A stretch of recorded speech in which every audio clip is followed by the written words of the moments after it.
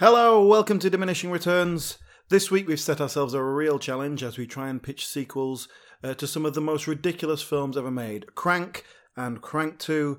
They're Jason Statham vehicles, really, but what's important about them is the random, bizarre nature in which their plot develops, their characters. If you haven't seen them, you really should. It's well worth a watch because they really have to be seen to be believed. If you haven't seen them yet and you've got to listen to this episode anyway, this might not make a lot of sense, but that might be in keeping with the films themselves. So give it a try and let us know how it goes. And don't forget, we are always happy to hear your comments. Best way to do that is through our Facebook. That's facebook.com/Diminishing Returns podcast. We get a lot of good discussion on there about the films we talk about. So do come in and join the conversation. Everything else you need to know about the show can be accessed at dimreturns.com. That's our central website. You can get everything there. Please do go and have a visit after you've listened to the show. This week's episode contains spoilers for Crank, Crank 2 High Voltage, Goldfinger, North by Northwest, Wizard of Oz, and the Teletubbies. Enjoy!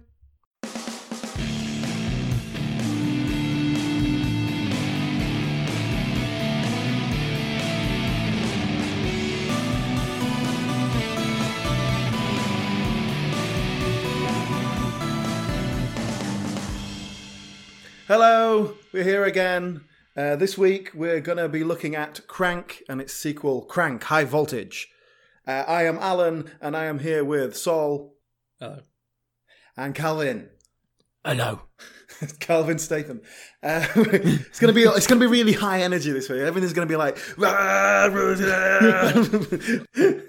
opinions. So first of all, why are we doing these films? It was my choice. I did egg you on, though. Yeah, well, I'm a big fan. I'm a big fan of Crank and Crank 2 as sort of a new movement of surrealist cinema that I think is going to really take off. It hasn't quite caught on yet, but yeah, Crank and Crank 2, made by a directing team called Neveldine and Taylor, really quite unique in many ways. If two things can be unique, if that makes any sense. But very unusual from a filmmaking point of view, and I think there's going to be a lot to talk about. In many ways, a kind of avant-garde cinema, but within a mainstream entertainment format. Are you going with me on that one, or is it just a load of flashy nonsense? I see where you're coming from with regards to the second film. I'm not sure if I'd agree. Well, no, I think, see, the first one... Can we make a very conscious decision to, compartmentalize our discussion into two distinct halves on these? Because I do think the second one ramps things up to a degree that I really need to talk about it as a separate entity. Yeah. Yes. See, yes, with me, with me, there's little to no difference between the two of them. Apart from two scenes in the second one, you could have shown me a scene from either, and I wouldn't have known. Yeah. Okay. Well, actually, having watched these again just the other day, I prefer the first one. Huh. I think it's more, and I wouldn't have said that before I rewatched them, but I think it's more inventive. I think it's more interesting in what it does. Whereas the second one, for me, kind of goes over the line into, right, we're just doing stupid stuff to see if anyone's going to try and stop us. I don't know. I'd argue the opposite. I'd say the first film to me feels like a couple of very playful, silly, weird directors trying to see what they can get away with within what is essentially a relatively straightforward action movie.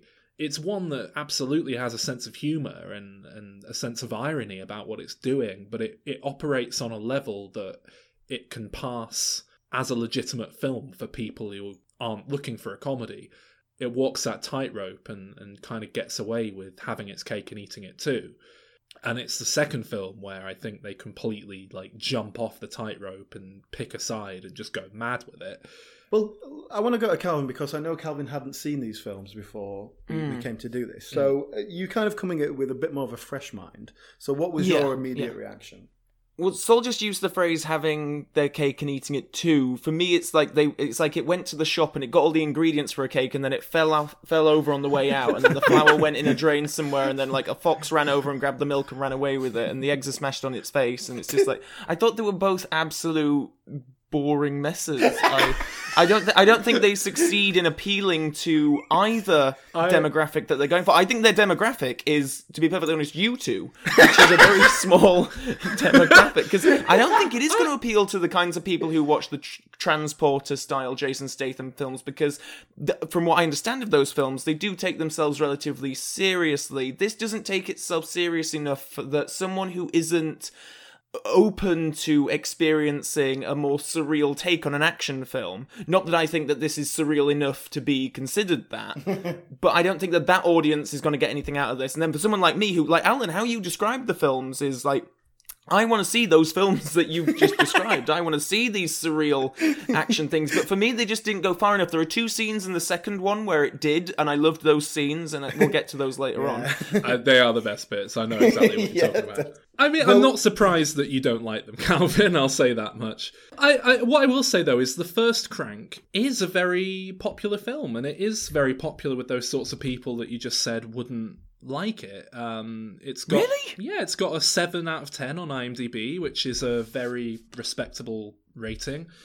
Out of how many votes? Like 12? Out of 206,000 It was a pretty big film, Calvin. Yeah. Like, it was big enough that it got a sequel. They put a sequel into production, like, almost immediately, you know? It went down very well.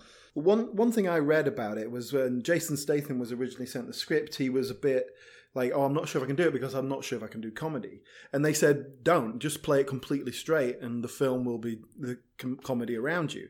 Yeah. And I think that's what the first one is. I think in the second one, Jason Statham is playing it as comedy, and that makes a big difference. Do you? And yeah, Jason Statham is definitely playing up to it in the second one, where in the first one, he's doing it straight. Which is why I like it more.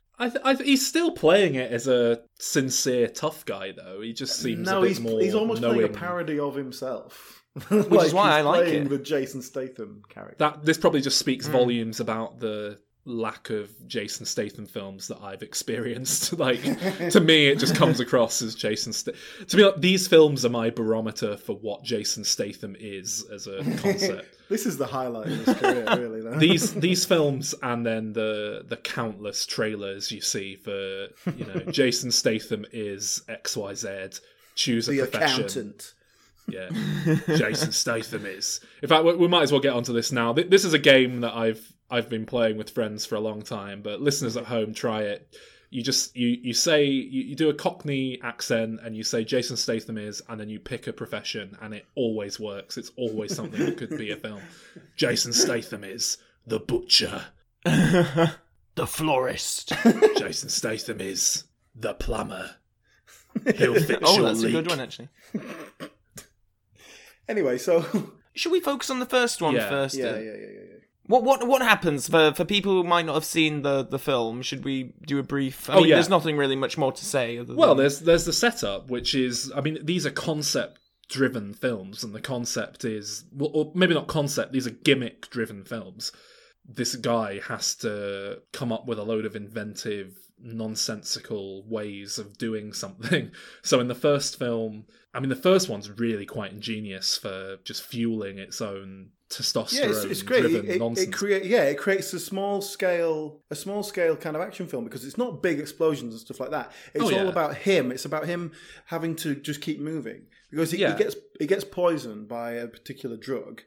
And in order to slow it down, he has to keep adrenaline pumping through his body, because that stops it from bonding with him. And they just drop in enough science to make that work. Like, we don't need to understand how that would actually sort of physically work. It's just, he's speaking to a doctor, and the doctor says, look, if you do this, it stops these receptors, and so adrenaline is what you need. It's perfect. It's just the amount of kind of pseudoscience to make it work. It's such a great setup as well for just an action movie, because it's just an excuse then to have him do a load of action nonsense for the sake of getting his adrenaline literally levels up. And just he's doing all of this to get him going. And he's doing all of this whilst hunting down the bad guy who poisoned him. That's a great concept for an action film, and something you can do relatively small scale on a low budget. And then And then the way they make it, the way that they shoot it, is very inventive and very visual and really completely sells the concept with it and helps to create that. So it's not just a same old little action film. I couldn't get over how cheap it looked. And I understand that this was a very low-budget film. And whereas digital, I think... the second one is worse, I was going to say, when I went back to the second one, I watched it on Blu-ray rather than DVD, and it really does look like, it hasn't held up very well. It's like 28 Days Later, which was shot digitally and similarly just doesn't hold up at all. They're not even like high-quality digital cameras. They're kind of little, easy shot-bought cameras, because the way they like to shoot is they basically set up 10 cameras so that they can just shoot from everything, and then they just edit it together as if you're having an epileptic fit. And so that they did much more of that in the second film. One thing I do like about that first film, which they do kind of lose in the second film, I'm just sad about, is you get a lot of projection of other things that are going on, like just in the background and things. And so, for example, Chev Chelios, who's the main character played by Statham, he's on the phone to the doctor, and he's running down a corridor, and the doctor speaking on the phone is just sort of projected on the wall. I thought that was really cool. And then there's one bit where he's in the car, and you see the person he's talking to on the phone in the side mirror, just sort of a projection of them again. And I thought that's just a cool, visually inventive way of combining these two scenes rather than like a split screen and two people on the other sides of the phone. The directors, Neville Dean and Taylor, Neville Dean / Taylor, they're credited as. They also wrote the films, but you can't deny that they've definitely got a visual style, and I'd be curious to see more of their work. Well, I was going to say, are you guys familiar with the rest of their output at all? Well, I've never seen anything. I know. Sol and I have definitely seen one of them. What? Back when we lived together, I screened Ghost Rider 2 for Alan, having never seen it myself either, knowing he was a fan of the Crank I've never films. seen it. It's not a good film, but it does have a lot of these just moments of just utter insanity where you are just like, what the fuck what is this? How did this get okayed by a producer? But the weird thing about that is that it was the second of a franchise that already had an established style, and they just thought, fuck that, let's just do whatever we want. At least with Crank, they created their own thing, and it was like they were given the thing to play with. I know that their other film as a duo is something called Gamer, which they made in between Crank 2 and Ghost Rider, which, it's Gerard... Is it called Gerard Butler? Yeah. I haven't seen it, but that. Where the guy controls Gerard Butler. Like a video game, yeah. Is it any good? I've seen that. It wasn't... oh, God. I can't remember anything about it. It wasn't very well reviewed, and I still haven't got around to watching it, but... I've definitely seen it, but I don't know if I liked it or not. I'll have to rewatch it. It's not very well regarded. I mean, they've definitely got a visual style, but the thing that really struck me about watching these films, especially in such a close proximity to the Transformers film series that we looked at recently, the Michael Bay ones, the line between Michael Bay humour and the kind of humour in these films is almost non-existent. Like, there is no difference between... No, there is no difference between... Like, I'm going to cite the second one specifically here, but there is a scene where they're in a nightclub, and so a prostitute gets shot in the tits, and it's hilarious because this, like, liquid silicone is coming out of it. There's no underlying social commentary to the humour. It's not satirical. There's no other layer to the humour apart from, isn't this hilarious because it's a woman vomiting. She's got a cellulite oozing out of her tits. Isn't this hilarious? Yeah, you're right. There's kind of two layers of comedy in these films, and there is one layer which is completely on par with Michael Bay. You're right. It's that sort of stuff, the kind of awkward racial stereotypes, like shouting at people in broken English. Yeah. All that sort of stuff is very Michael Bay. I think the major difference is that these guys know full well what they're doing. Michael Bay has no idea that he's doing comedy when he's doing comedy. He thinks he's making action. Yes, when Michael Bay has a sassy black estate agent coming in and telling Mark Wahlberg that she's going to get a... Exactly. Yeah, I mean, that's what he thinks. Michael Bay that's what he thinks knows is exactly what he's doing in his defense. I do think he's trying to be funny and have some gags in his films. And these people think that a woman seeing a massive horse penis is hilarious. And wait, what did you say? Oh, the horse penis. In the second one. Horse penis. Oh, yes. Yeah, it jumps over and she, yeah. Yeah. Again, so I'm citing moments from the second one here, but yeah. Do you see its cock? I mean, it jumps over her. Yes! Yeah, it's like a slow motion. I saw it in HD. I certainly saw it. But I think that's brilliant because you would never see that in a Michael Bay film because it's a giant horse cock, and that's the line where because they would never allow him the rating. That's the problem. Exactly. If they allowed him a rating, this is kind of at least this is pushing some sort of boundary. At least wasn't Bad Boys R-rated or something? Yeah, it must have been. I'm sure he's made a film where I'm sure Michael Bay is a big enough director that if he wanted to put a horse cock in his film, he could do it. If it meant that much to him, but he'd rather have robot. Maybe even he's got some level of testicles. taste. He'd put robot horse cocks in his films, but he'd never put a real one. Oh, you're right. Oh no, he doesn't have any taste. I take that back. Anyway, another sort of visual thing that they do a lot of, and in particular in that first film, is a particular camera movement design that they came up with, which is basically a Steadicam thing, but on rollerblades, and so they're rollerblading around, but still able to kind of operate a camera decently. And it's a system they kind of created themselves, and so they use that a lot. And that gives really cool visuals. It makes everything very quick. It gives you the kinetic energy that the whole thing needs, and that suits the storyline that they've created. Well, I did try and find out more about these Neville Dean and Taylor guys because I assumed they were going to have a background in music videos. Because it seemed like that was the song. And then I also thought they were from a cinematography background, which I think is probably true. But they basically got no credits before this, or certainly nothing that's sort of substantial enough to have made it on IMDb, for example, or onto their Wikipedia pages, which is about as far as I got with the research. They are credited with doing... Yeah, they've got some camera operator credits and director of photography second unit credit on a film from before Crank. So yeah, I think you're right. They would have. That's it. I mean, you have to have done something to have got to a point where you get a meeting with a studio to say, "Hey, give us some money to make this film." So you must. They must have done something, but they haven't got like a substantial career behind them of, say, like David Fincher, for example, did so many music videos before he did Alien 3, which is his first film. And so that's how he built his reputation. And this being so visual and so kind of suited to a music video style, particularly of the era, that's what I was expecting. And it doesn't seem to be that.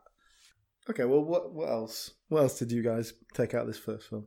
I really liked his sidekick in both of the films, Efren Ramirez, who plays a different character in each one, Brothers. Do you know why that came about, by the way? Oh, no, I assume he just died in the first one and they wanted to bring him back, right? I mean, is that not... No, not exactly. In the first one, you see him out clubbing, just in some quick scenes, like you see him boom, boom, boom, boom. And when they were filming that, he said, "Oh, I've got an identical twin brother. Shall we get him in? And so that we'll be dancing together." And it'll be like, "Oh, there's two of them. That's a bit weird." And you kind of lose that because it's just quick cuts. But so then in the second one, they were like, "Oh, we've kind of established that there's a twin brother here, so let's just bring him in as a different character." That's so cool because I obviously they must replay the same footage in the second one that they show in the first one. In the first one, I didn't pick up on it. In the second one, when I saw it, I was like, "Oh wow, that's some really good like special effects they're doing there for this." The point of that was that they thought it would be kind of funny that they're twins and they're kind of grinding up against each other and gay dancing together, but they're identical twins, so that would be kind of weird and funny. It's Michael Bay film. I must say, I do think a lot of... I mean, Calvin's right. There's no underlying satire or intelligence behind most of the humour in these films. It really is just like, oh, that'd be weird, wouldn't it? that might freak the people out a bit when they're watching it. Let's do that. But I don't know. I'm all for that to a degree. But we talked about Pink Flamingos quite a long time ago now, which is a film purely designed to shock and disgust an audience. But even in that, there was satire there. There was underlying social themes and commentary. Not in all of it, admittedly, but even... there's a modicum of satire in these films. Well, the thing with Pink Flamingos is just by making that, it was a middle finger to kind of mainstream society. That was the point of it. And so it is satiring normalcy in many ways, and the fact that is normalcy is what is expected and all that sort of idea. But with this, I don't think they're trying to make any point. I think they're trying to make an entertaining film.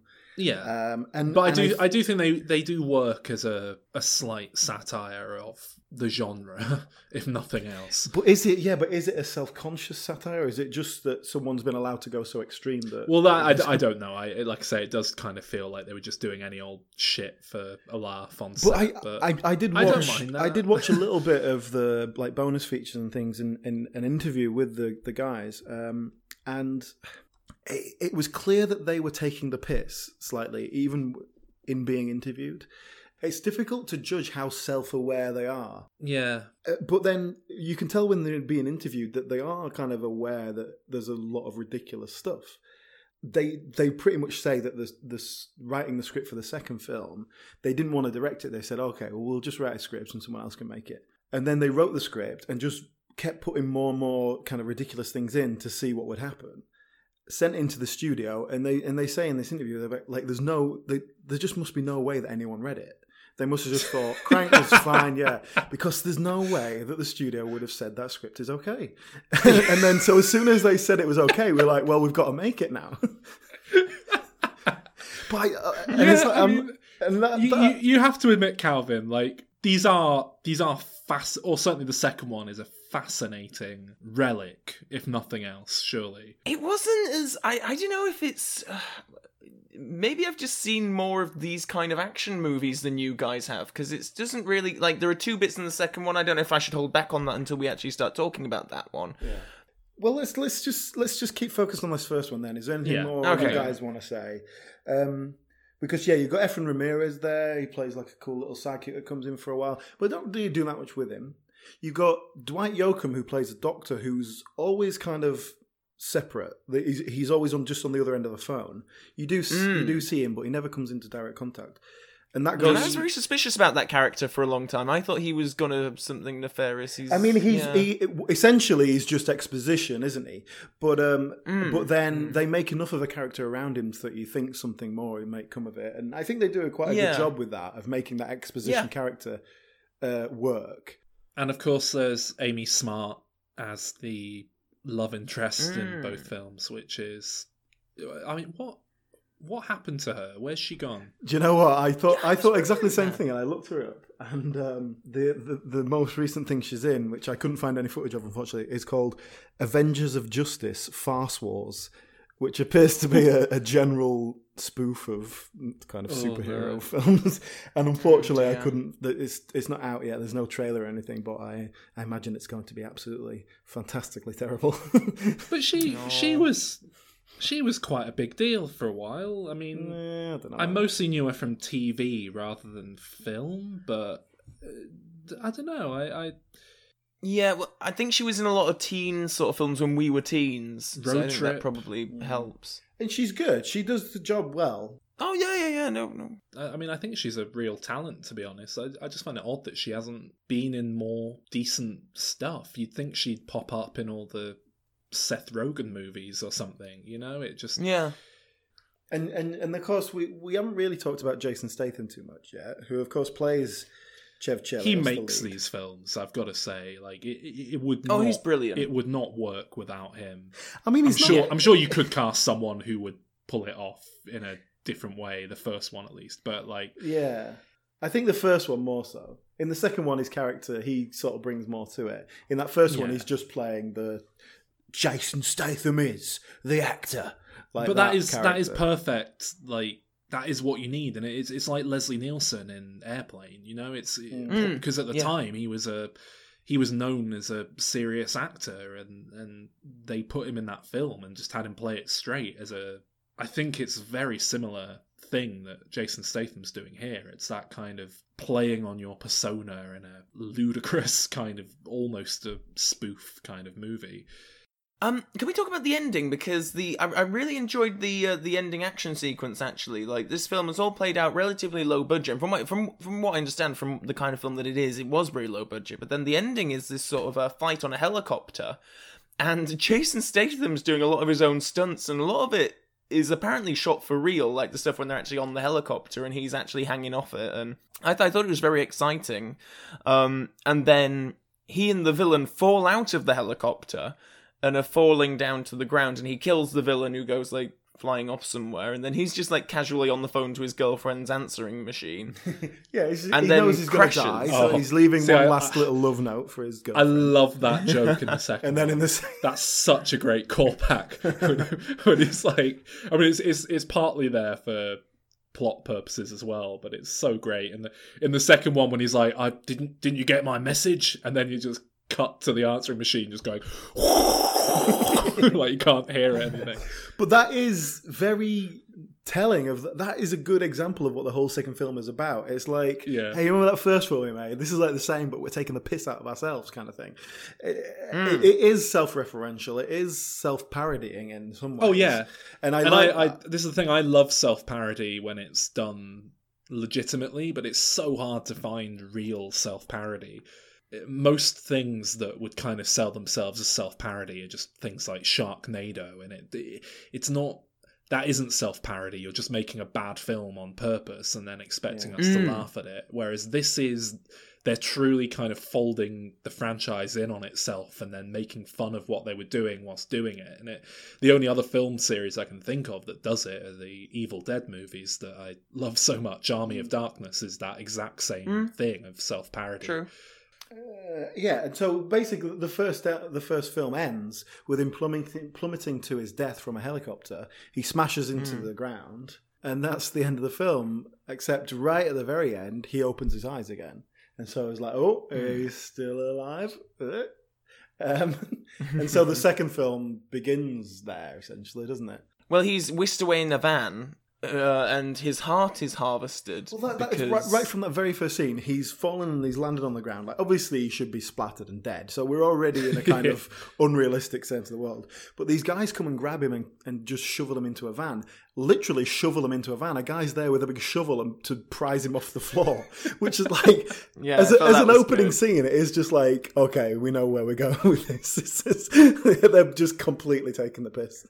And when's the first little video game thing? Because the second film adopts this kind of 8-bit aesthetic that's just peppered in throughout these kind of little. And in fact, there's a lot of video game references throughout the whole thing. Like there's Grand Theft Auto references in the first one, just purely in like costume and stuff like that. And so that's obviously a big influence, which is another interesting thing, which I don't think.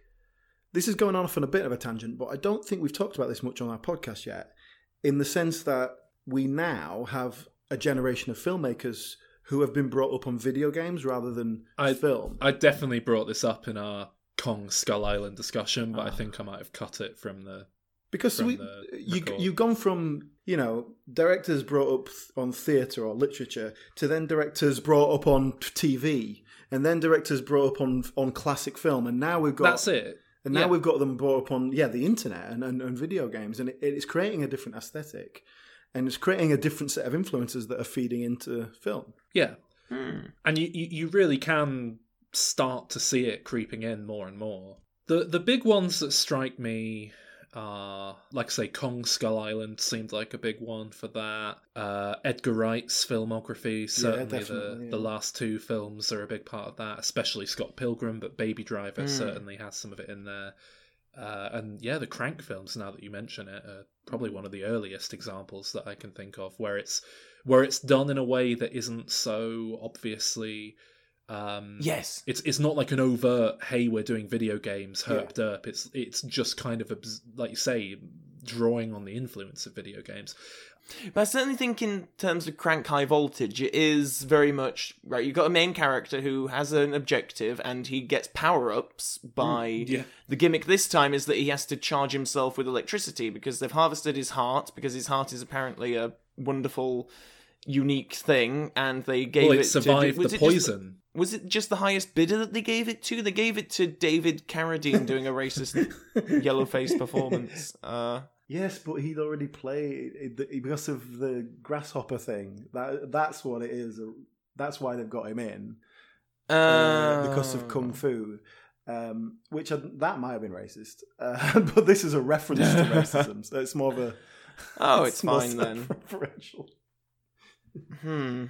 But yeah, it is very video gamey, and he has to charge himself up now with electricity because he has this artificial heart, and he's going to try and find his other one. And his artificial heart's battery pack that he has at the start of the film even has a little readout that shows its levels depleting as it goes along. And yeah, I mean, it's very clearly drawing on video games, like we say, even more so in the second one. I might have seen the second one first, you know. I think you did. Because Alan went to the cinema and came back going on about, I've just seen this amazing bit of avant-garde cinema. You've got to go see it while it's out. So I went to see it and just thought it was, like, I was crying with laughter in the cinema. I had such a good time. I think I might have been a bit drunk going in, actually. I can't That's quite remember. That's probably about the right state to go into it, though. You'd have to be. Like, I don't understand how you can laugh at this. It's I mean, when you criticize the humor in Michael Bay Transformer films, like I don't understand. But there's loads of stuff. There's loads of like. I'm not going to stick up for every last joke in this film because it does go to some very crude, weird places, and I don't quite know how I feel about all of it. But there's stuff in it like that joke, or early on they come up against, for no reason whatsoever, a porn star protest. And then there's just some guy saying, like, shouting, "Do you want me to fuck this car?" for some reason. Yeah, and, is that not just like I guess random for random's sake, random access humor? Is it not just? Like, I mean, maybe it is, but it's random access humor with Jason Statham, like, and a whole load of people around him, sort of half going along with it. I don't know. I did really like, I'm just going to interject here and say that I love the bit when he's like, his chest is open, he's having this open heart surgery and he's awake, and some guy just walks in with a cigarette and like just like taps the ash into his like open chest cavity. I thought that was very funny. And the bit where he escapes is perhaps the most video gamey part of the entire film. It feels like a first-person shooter multiplayer game with him walking around an arena. He kills a guy, drops his gun, picks up that guy's gun, carries on walking. And then he starts whistling the film music as it's playing, which is this I did bizarre... really like the music in this one. I thought he had a little theme in it. I thought the music here was great. Yeah, it's really good in the second film, isn't it? It's a really strong score for this kind of a film. Yeah, I thought it was really good. Can we talk a little bit about, because it's in the early stages of the film that Jason Statham meets a Chinese hooker played by Bei Ling, I want to say her name is. I might be mispronouncing that. This is a straight up Michael Bay racist caricature comedy character, isn't she? Well, no, it isn't, because this is way much further than Michael Bay would ever go. That's why it's better than Michael Bay. Because Michael Bay's Chinese character would be an old Chinese man who can't drive very well, going, get out the way. That's what Michael Bay character would have been. Yeah. I mean, I must admit, like, when I watched this film when it came out, I was 19 and I didn't think anything of it. Watching it again for this podcast, it was a bit like, oh god, I don't quite know what, can't quite defend that, and it does kind of. But I do think Alan's right in the kind of low level stuff you'd get in a Michael Bay film is arguably far more insidious than a just out and out outrageous level of nonsense on display in this film. No, I think it's just desensitized in this film because it's more of an onslaught. It's like 80 minutes of that, whereas we don't have, like, Michael Bay films are 80 minutes of that plus 80 minutes of Transformers. Oh god, someone should edit that 80 minutes down from a Michael Bay film. That'd be fascinating. Now, it struck me that the second one is so weirdly shot in places because there's loads of stuff, particularly when they go into a strip club and that sort of thing.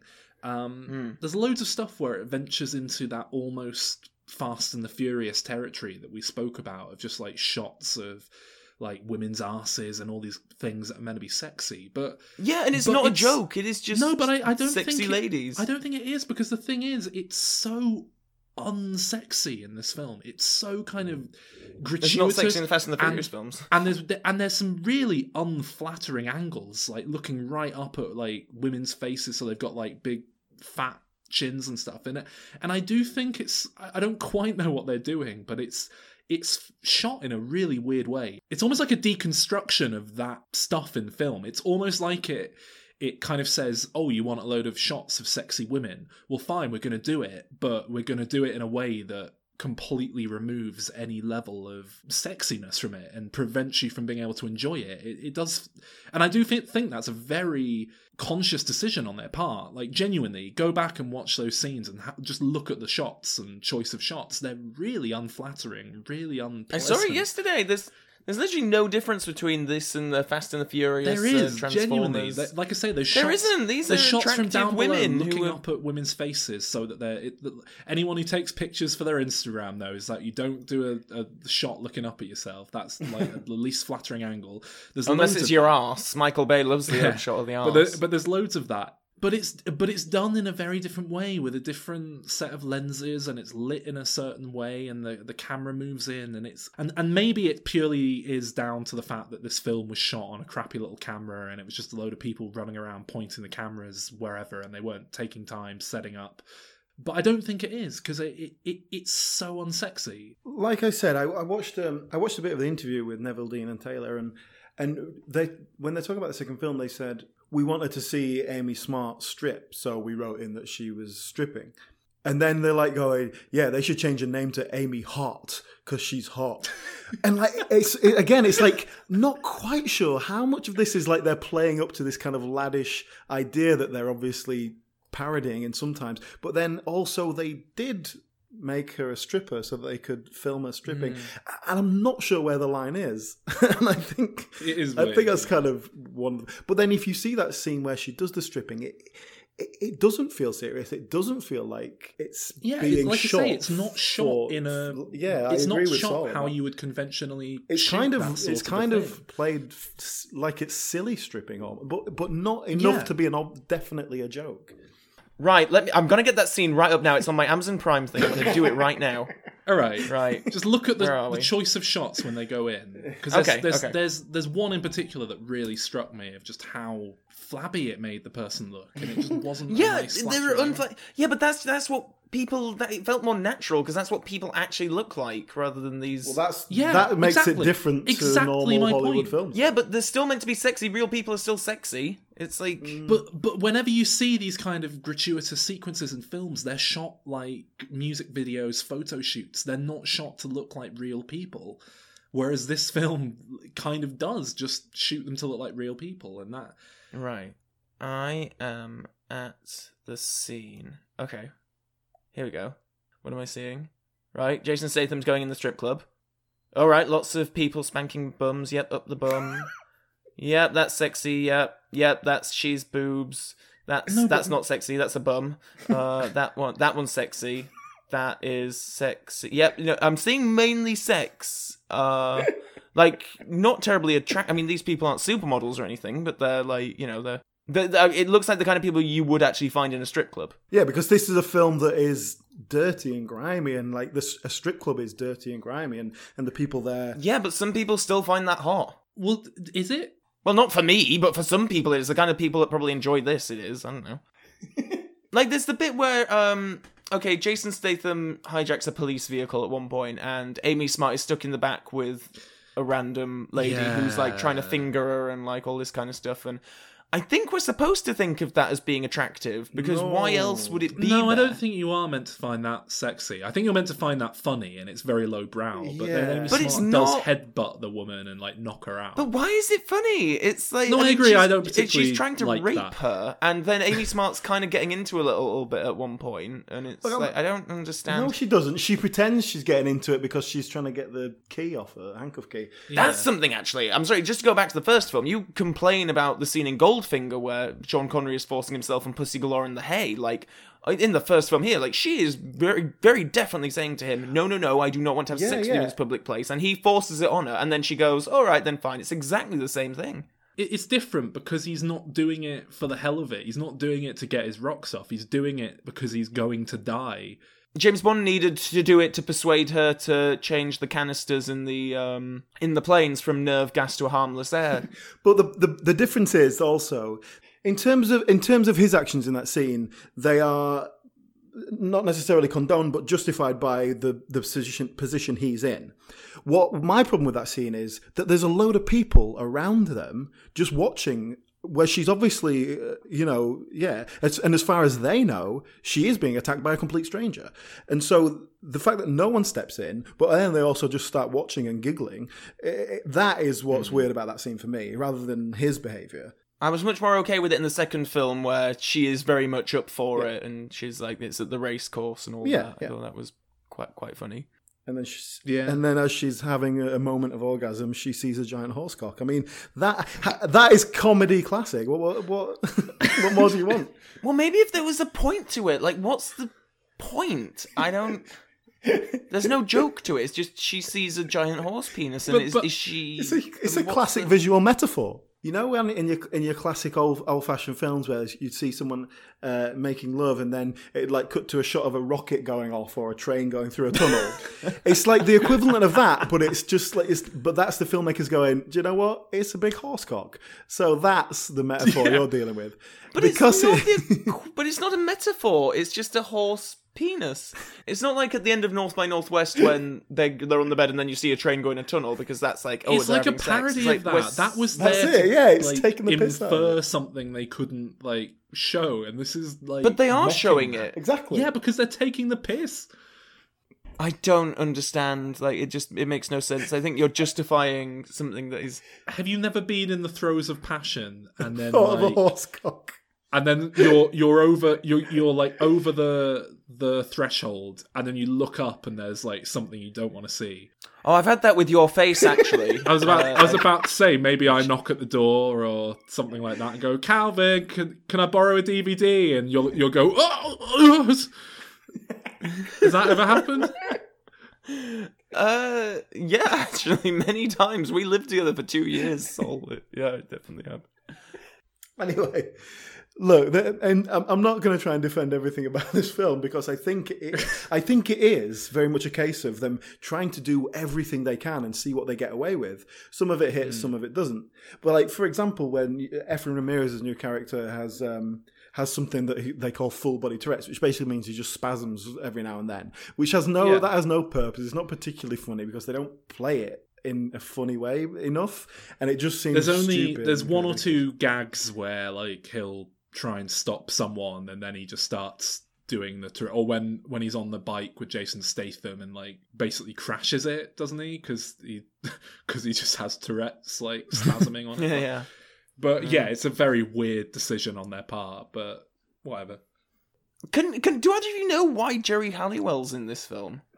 Well, if you were casting a young Jason Statham's mum, who would you cast? Yeah, fair enough. Yeah, actually, yeah. Okay, good. So, on to the two scenes. Okay, well, the first one is, so near the end of the film, he runs into a electrical substation. Yeah. And then he gets into a fight with this guy that he's been chasing, who he believes has his heart. And it inexplicably just turns into a kaiju battle sequence with rubber suit versions of the characters. There's a big rubber mask, like Bo Selector or something. Rubber mask Jason Statham, rubber mask version of the other guy. And there's complete with miniature models of the onlookers that are like zoomed in on, looking at them fighting, like, you know. It's probably the weirdest thing I've ever seen in a film. I think that moment where it becomes the kaiju thing, and that whole scene, it might be the finest piece of cinema I've ever seen. I mean, like I say, I was in tears in the cinema when we got to that bit. I was struggling to breathe.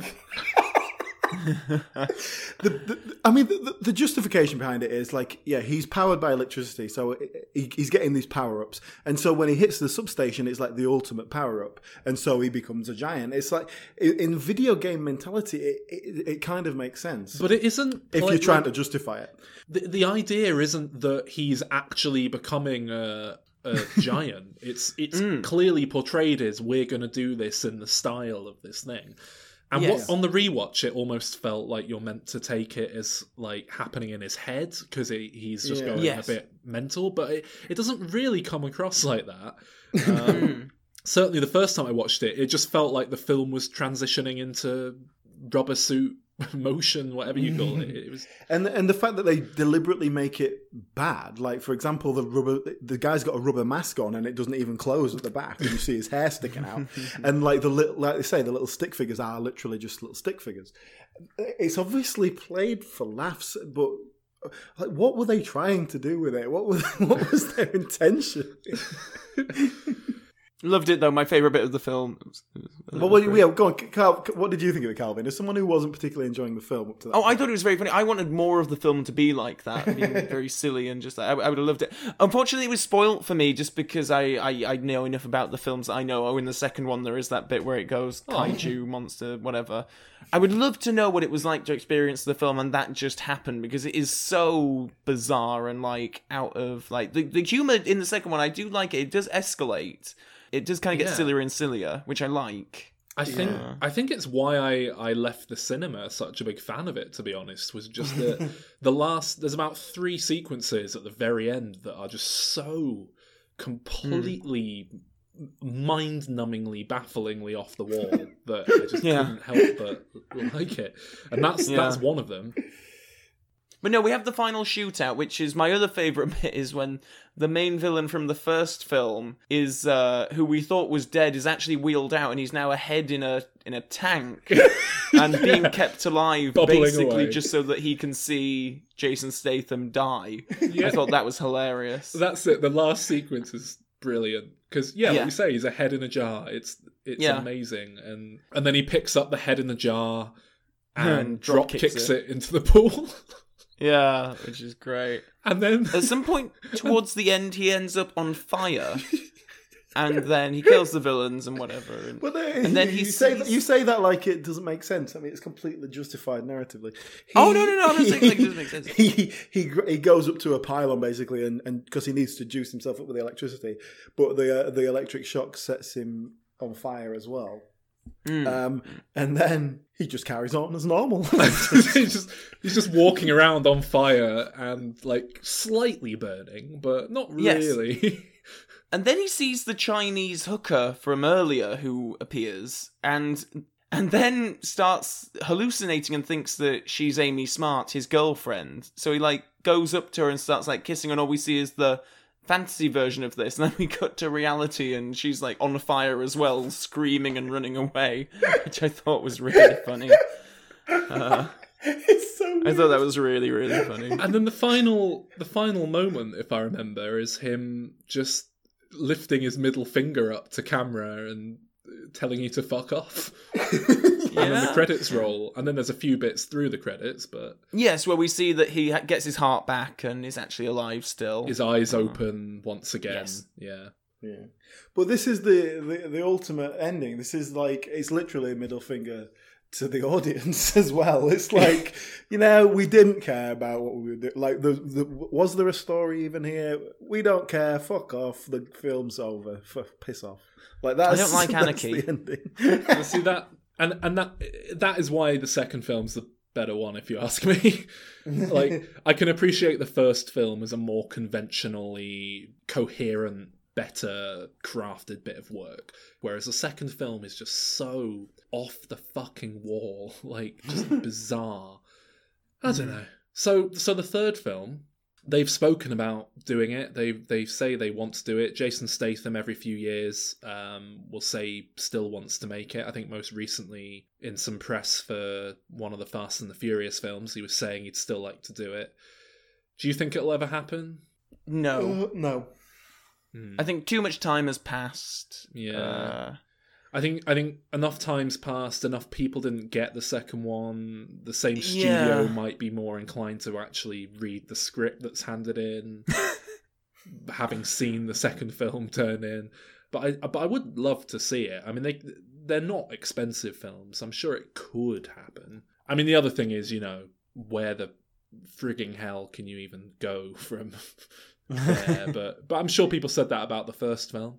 And that's probably a good segue, actually, to give our own ideas as to where they could go. Okay. So my film is called Wafty Crank. And this is... Sorry. Sorry, what? Wafty Crank? wafty crank, yeah.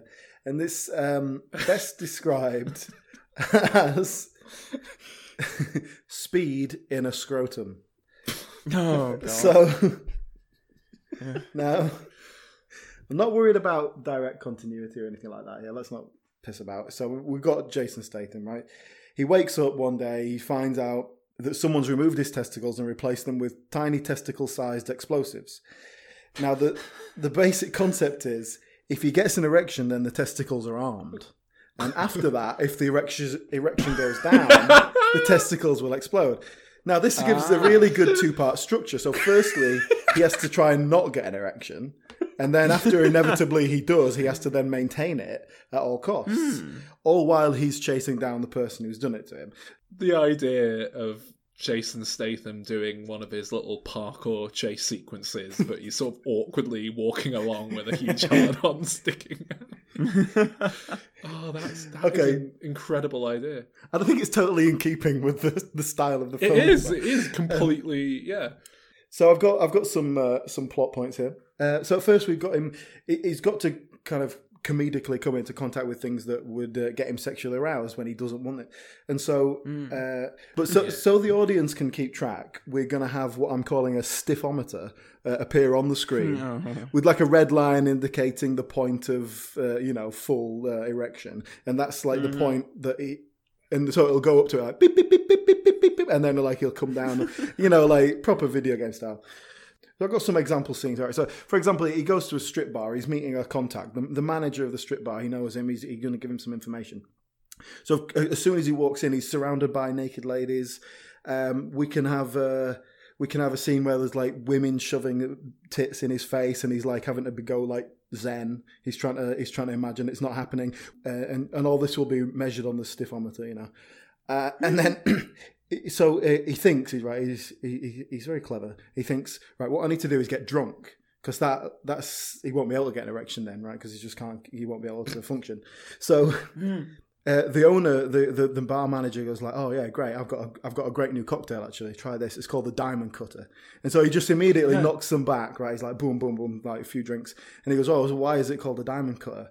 And the guy goes, well, it's because it's got Viagra in it. Oh my God, he's just taken 3 hits of Viagra. Chelios runs out, he grabs the nearest motorcycle, but the vibrations of the engine between his legs is really starting to get him going. So what he's doing, he's got to think of he's thinking of his mother in a bikini. I thought that would be a good cameo for Helen Mirren, actually. So he's thinking of... because the distraction of thinking of his naked mother and the drunkenness, he crashes the bike.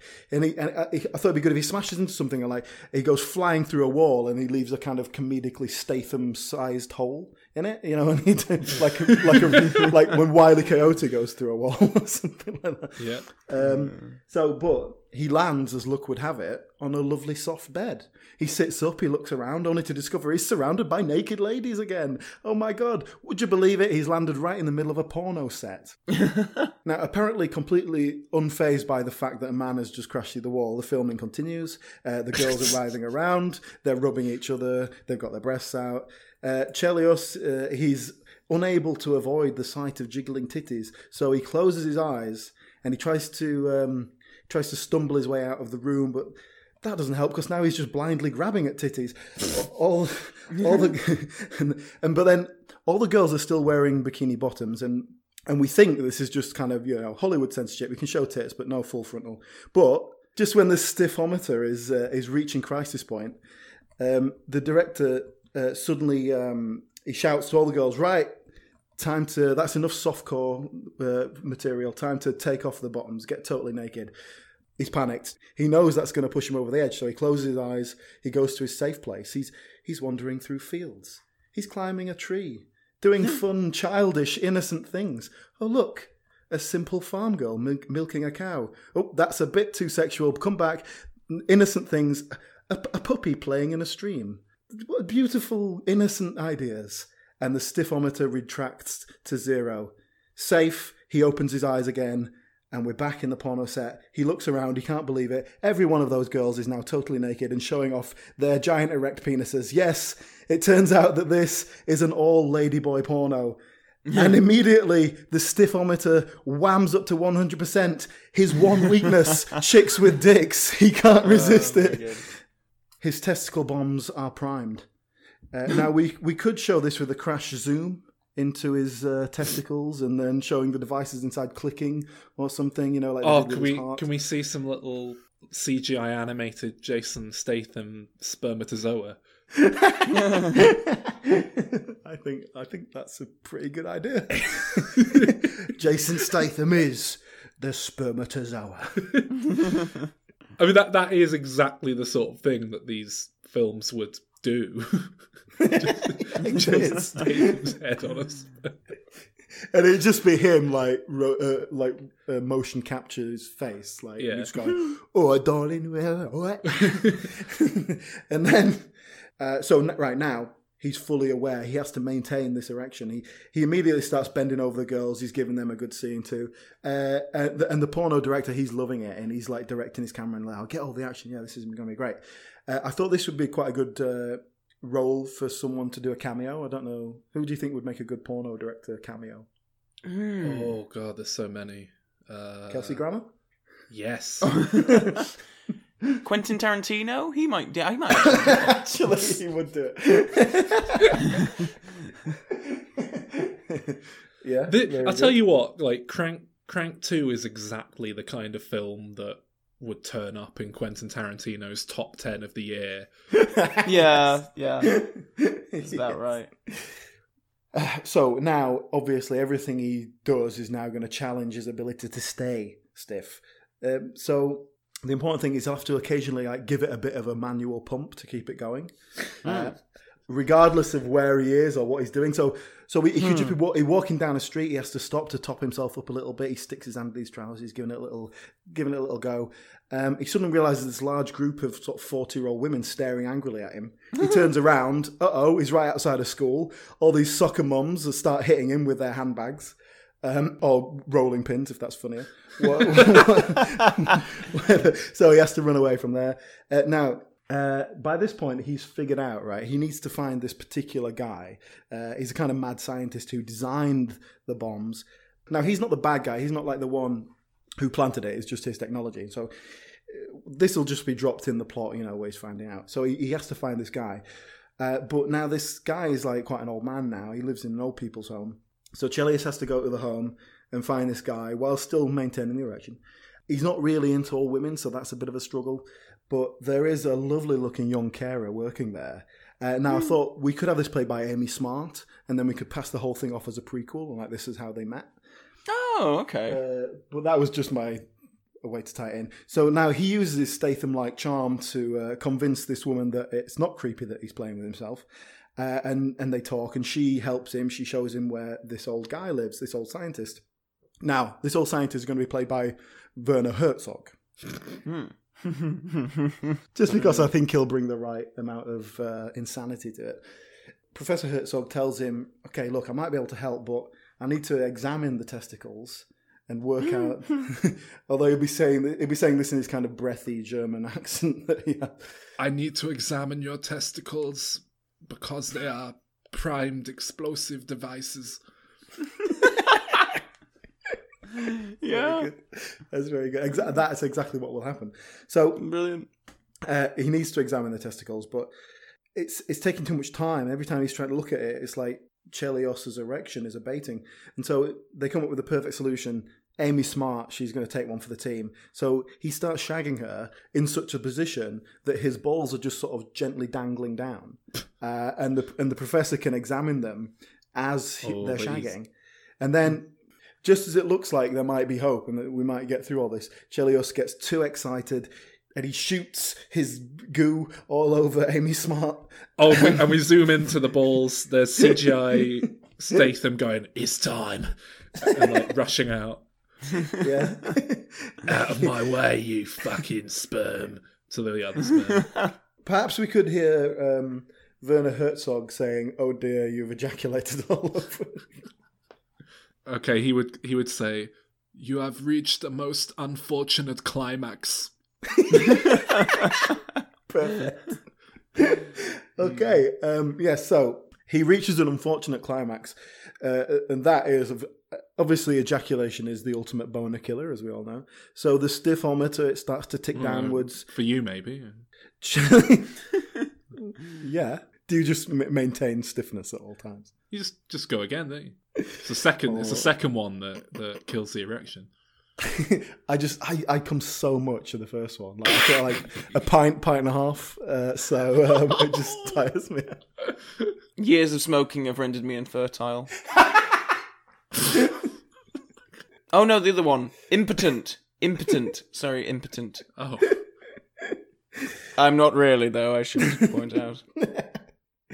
The stiffometer ticks downwards. Chelios is panicked, but he hasn't got time to come up with a clever plan.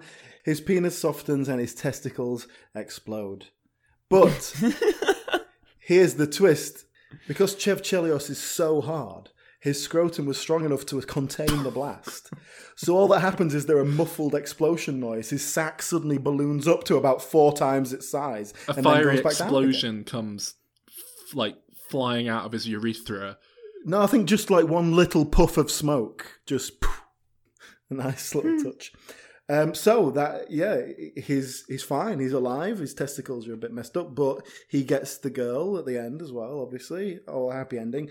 And then, as a kind of mid-credit scene, we see him accepting an award at the Adult Film Awards for Best Ladyboy Gangbang scene. So it's just a little sort of coda at the end there. And that's it. Good. That is Crank 3, Wafty Crank. Ah, interesting.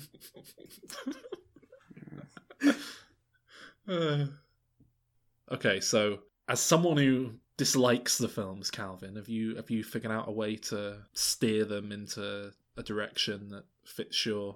That I would like, yes. Yeah, fits your sensibilities. I have. So we open in Baltimore, USA. No. Oh, it's Pierce Brosnan, and he's with Amy Smart. No, I'm not. No. Rather, we see Babs, aka Divine, and who is a female impersonator living in a mobile home in Baltimore. Now, for those of you who haven't heard our Pink Flamingos podcast, Babs is a shit-eating drag queen from Pink Flamingos, which we briefly mentioned earlier. It's a John Waters film all about bad taste and disgusting acts, and it's basically about this drag queen and her family who strive to become the filthiest people alive.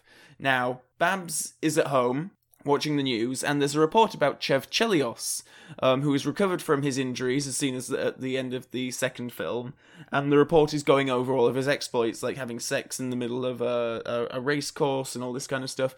Babs is horrified at the level of filth she sees, and decides to head to LA with an eye to challenging Chev to reclaim her title of filthiest person alive. So she's in Baltimore, which is East Coast. She's going to travel all the way over to LA on the West Coast. Now, in tandem to this, we're seeing a story develop for Chev, which is leading him across America too, because the burned Chinese whore from Crank 2 has recovered from her injuries and is seeking revenge against Chev and kidnaps his girlfriend, once again played by Amy Smart, and holds her in a secret location that Chev has tracked down to most likely being somewhere in Kansas. Now, the thing for him in this film is that he gains his life force from public shock. So the greater the shock and disgust and negative emotions from the people around him, the more powerful he becomes. So we basically have parallel road trip stories going on. Chev ends up hitching a ride with the kooky parents from the Transformers series. We're going to get in those two. And the Whittakers. The Witwickies, yes. As the same characters, or just those yeah, the same characters. We're going to cross over the universe. Do they mention their son, who's no longer around? No, yes, he can do. He's not famous anymore. Well, anyway, it's his parents who are heading out on a long road trip to repair cracks in their marriage. So these guys are Chev's transport, while Divine ends up on Liza Minnelli's tour bus. So we're going to get Liza Minnelli in to play herself, and the two groups are travelling across the way, but they meet together in Kansas, It turns out Liza was making a pit stop there in order to pay tribute at a ceremony to her late mother's Wizard of Oz performance. Here's where we have a good 30 minutes of filth, violence, and degradation as Chev and Divine try to outdo each other in terms of filthiness. They need to have sex at some point, and I want it to be in the middle of the Judy Garland convention. We get back into the plot, as it turns out that the Chinese hooker was planning to kill Chev's girlfriend by making it look like an accident by replacing the Wicked Witch of the East dummy from an elaborate recreation of the scene from The Wizard of Oz where the house falls and kills a woman. So here's where we go surreal, and we're going to digitally insert Chev and Divine into The Wizard of Oz and have them like killing dwarves and defile the film. And sync it up with Dark Side of the Moon. Ah, yes, okay. And it's going to be an orgy of vomit, shit, piss, and other bodily functions, and it's going to be like, they go through all the best bits from Wizard of Oz, and they're inserted in there with Judy Garland and whatever, and all that. I haven't really figured out the ending. I think it has to end with Chev gets to talk to the wizard, or the witch, or Glinda, the good witch, about like how the ruby slippers will take him back home or whatever. And I think he has to kill someone and then I need use some their fucking blood. ruby smoked kippers. Exactly, something like that. He needs to kill people so that he can fashion ruby-looking shoes out of them, and then try and get back that way and save his girlfriend. And then him and Divine make friends, and that's the end of the film. But who will play Divine? Jonah Hill. John Travolta. Oh. No, wouldn't want him on the set. I don't think he'd get it.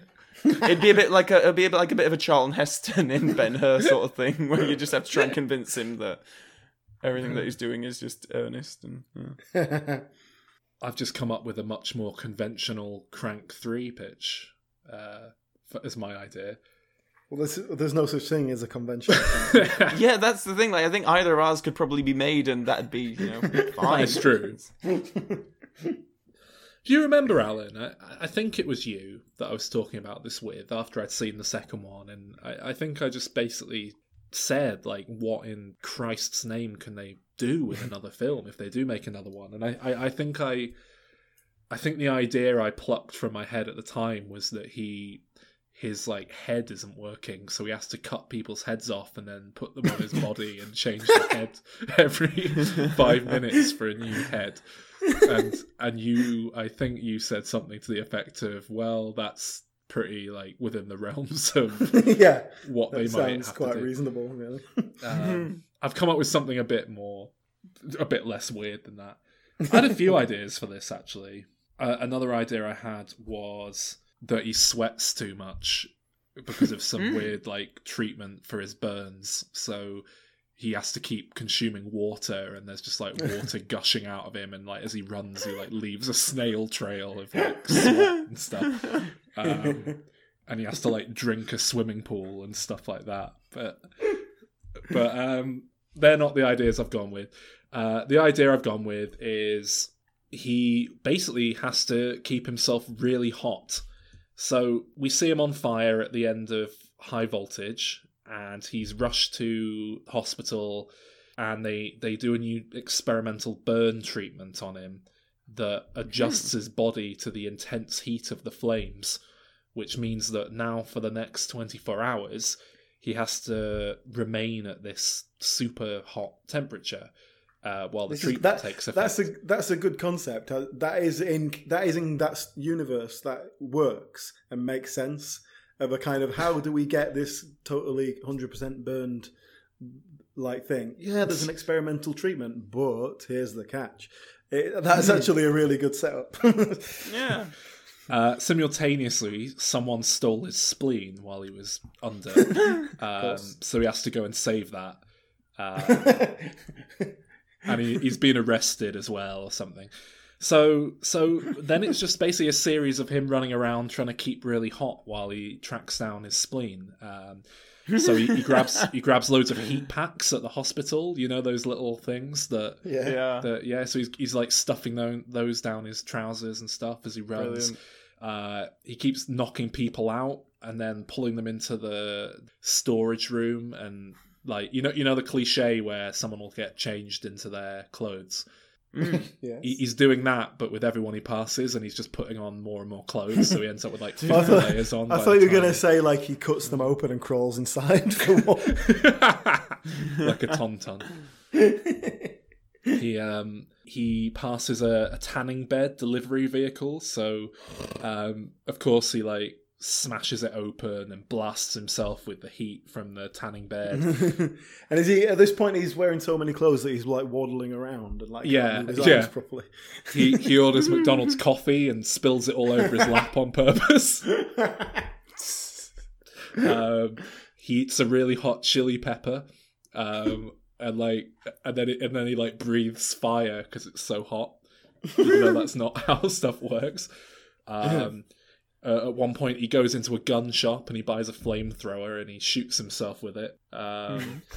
He lies on the pavement in the searing hot sun at one point and just bakes himself.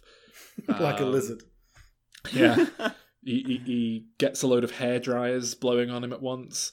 I don't know. Can you guys think of anything he could do? Can he stick his head in like a deep fat fryer? Like in McDonald's? Just shoves his head in the fryer. Or he drinks the deep fat fryer's boiling contents so it like stays with him while he's running.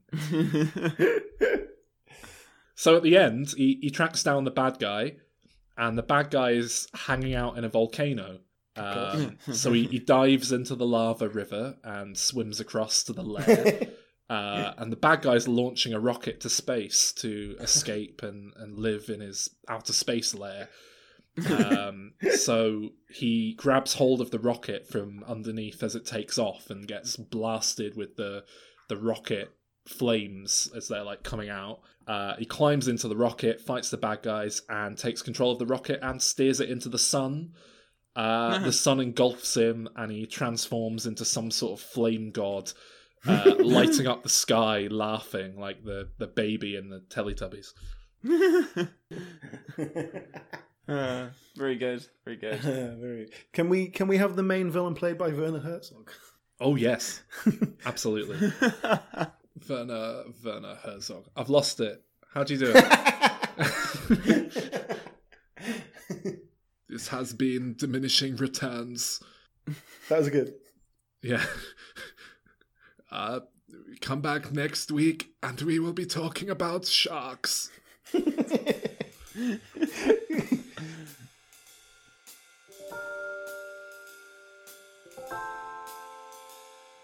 Well, thank you as always for listening, and very exciting news now as a little bit of a bonus here. After Werner Herzog made an appearance in our episode there, we got in touch with him and we have secured an exclusive interview with the man himself. So please welcome on the phone Werner Herzog. Werner, it's absolutely fantastic to have you on the show. Obviously, we want to get your opinions on the podcast and what we do here. So, first of all, overall impressions of the show? Very talented young people. Oh, thank you. Well, do you think the ideas that are created on Diminishing Returns could have an influential effect on filmmakers? As a filmmaker, sometimes things fall into your lap, which you couldn't expect, never even dream of. There's something like an inexplicable magic of cinema. Yeah. I mean, I think that's something that we would all agree with. We are film lovers at heart. That's why we do this. And in many ways, we're just like you as creative artists. I discover no kinship, no understanding. Well, I mean, I'm not saying we're at your level, of course, but in principle, we have the same creative drive. What counts is what you see on the screen. All right, then, I get it, right? You're a proper filmmaker. We do come up with some nice ideas for stories, no? I prefer to see you doing some solid thinking and come back with a coherent argument. Well, we do come up with some decent discussions, and we don't always agree, so that does create arguments. Anyway, let's change the subject. Look, now you've had a chance to listen to some of our material. It's brainless. All right. Well, at least let me ask the bloody question before you start slagging us off. What I was going to say was, what did you think of your guest appearance in this week's episode? It's not me. Somebody speaking for me as if it, and of course satires and irony and all sorts of things, and I think it's good that there can be some sort, for me at least, self-irony. Yeah, okay, at least we found something you can actually appreciate then.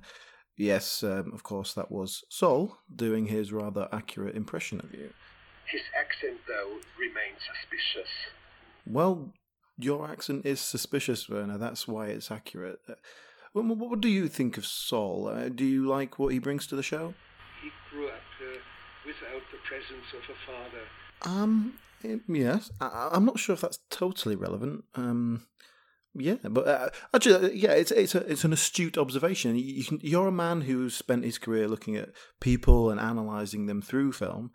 Do you think you can measure people pretty accurately? I mean, if you look at Sol's picture there on our website, can you deduce anything from the way that he just how he presents himself? This blank stare speaks only of a half-bored interest in food. Yeah, you summed him up pretty well there. Okay, well, what about Calvin? Any thoughts on him? He's very coherent sometimes and really grandiose, and at the next moment he's crumbling and he's defeated and he's melancholic and whatever. So there's a lot of facets in his personality. Yeah, he's definitely the most emotional of the team, I think. He's actually the real mummy's boy, not Sol. Of course, then he went out into the world and met me and Sol, and now we've given him a dose of real life.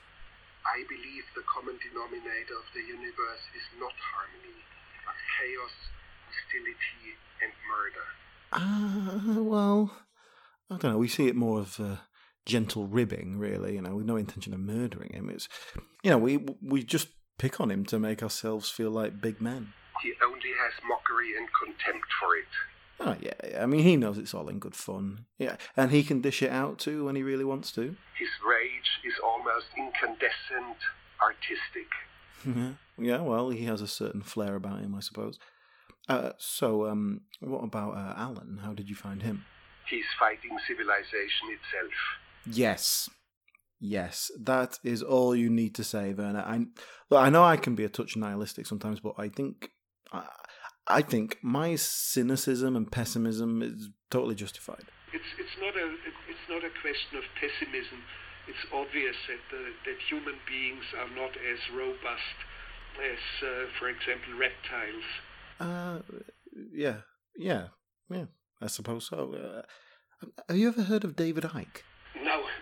Okay, never mind that. Look, before you go, Werner, obviously we want to say thank you for listening to our podcast.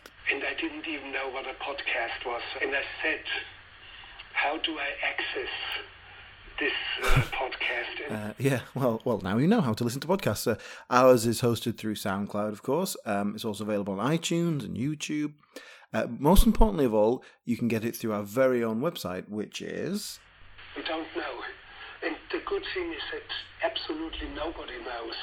No, Werner, that is not a good thing, and you do know because I sent you the link to dimreturns.com, where we host all our episodes and post reviews and blogs and other stuff.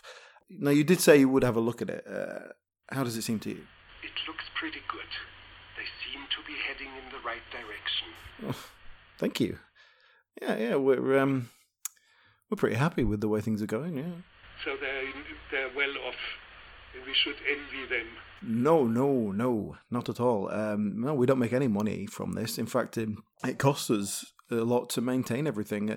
Not to mention the time we have to put into it to keep it up. But we're not in it for the money, Werner. I mean, we'd like to be, but no one will give us any. I think you should not keep it. You should destroy it. I think that's what you should do, because it will be the white elephant in your room all your life. No. We enjoy it. And maybe one day we can make it big enough to start annoying people with adverts for Audible.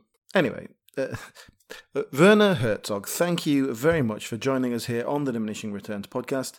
And I'm sure one day we'll do an episode looking at your filmography.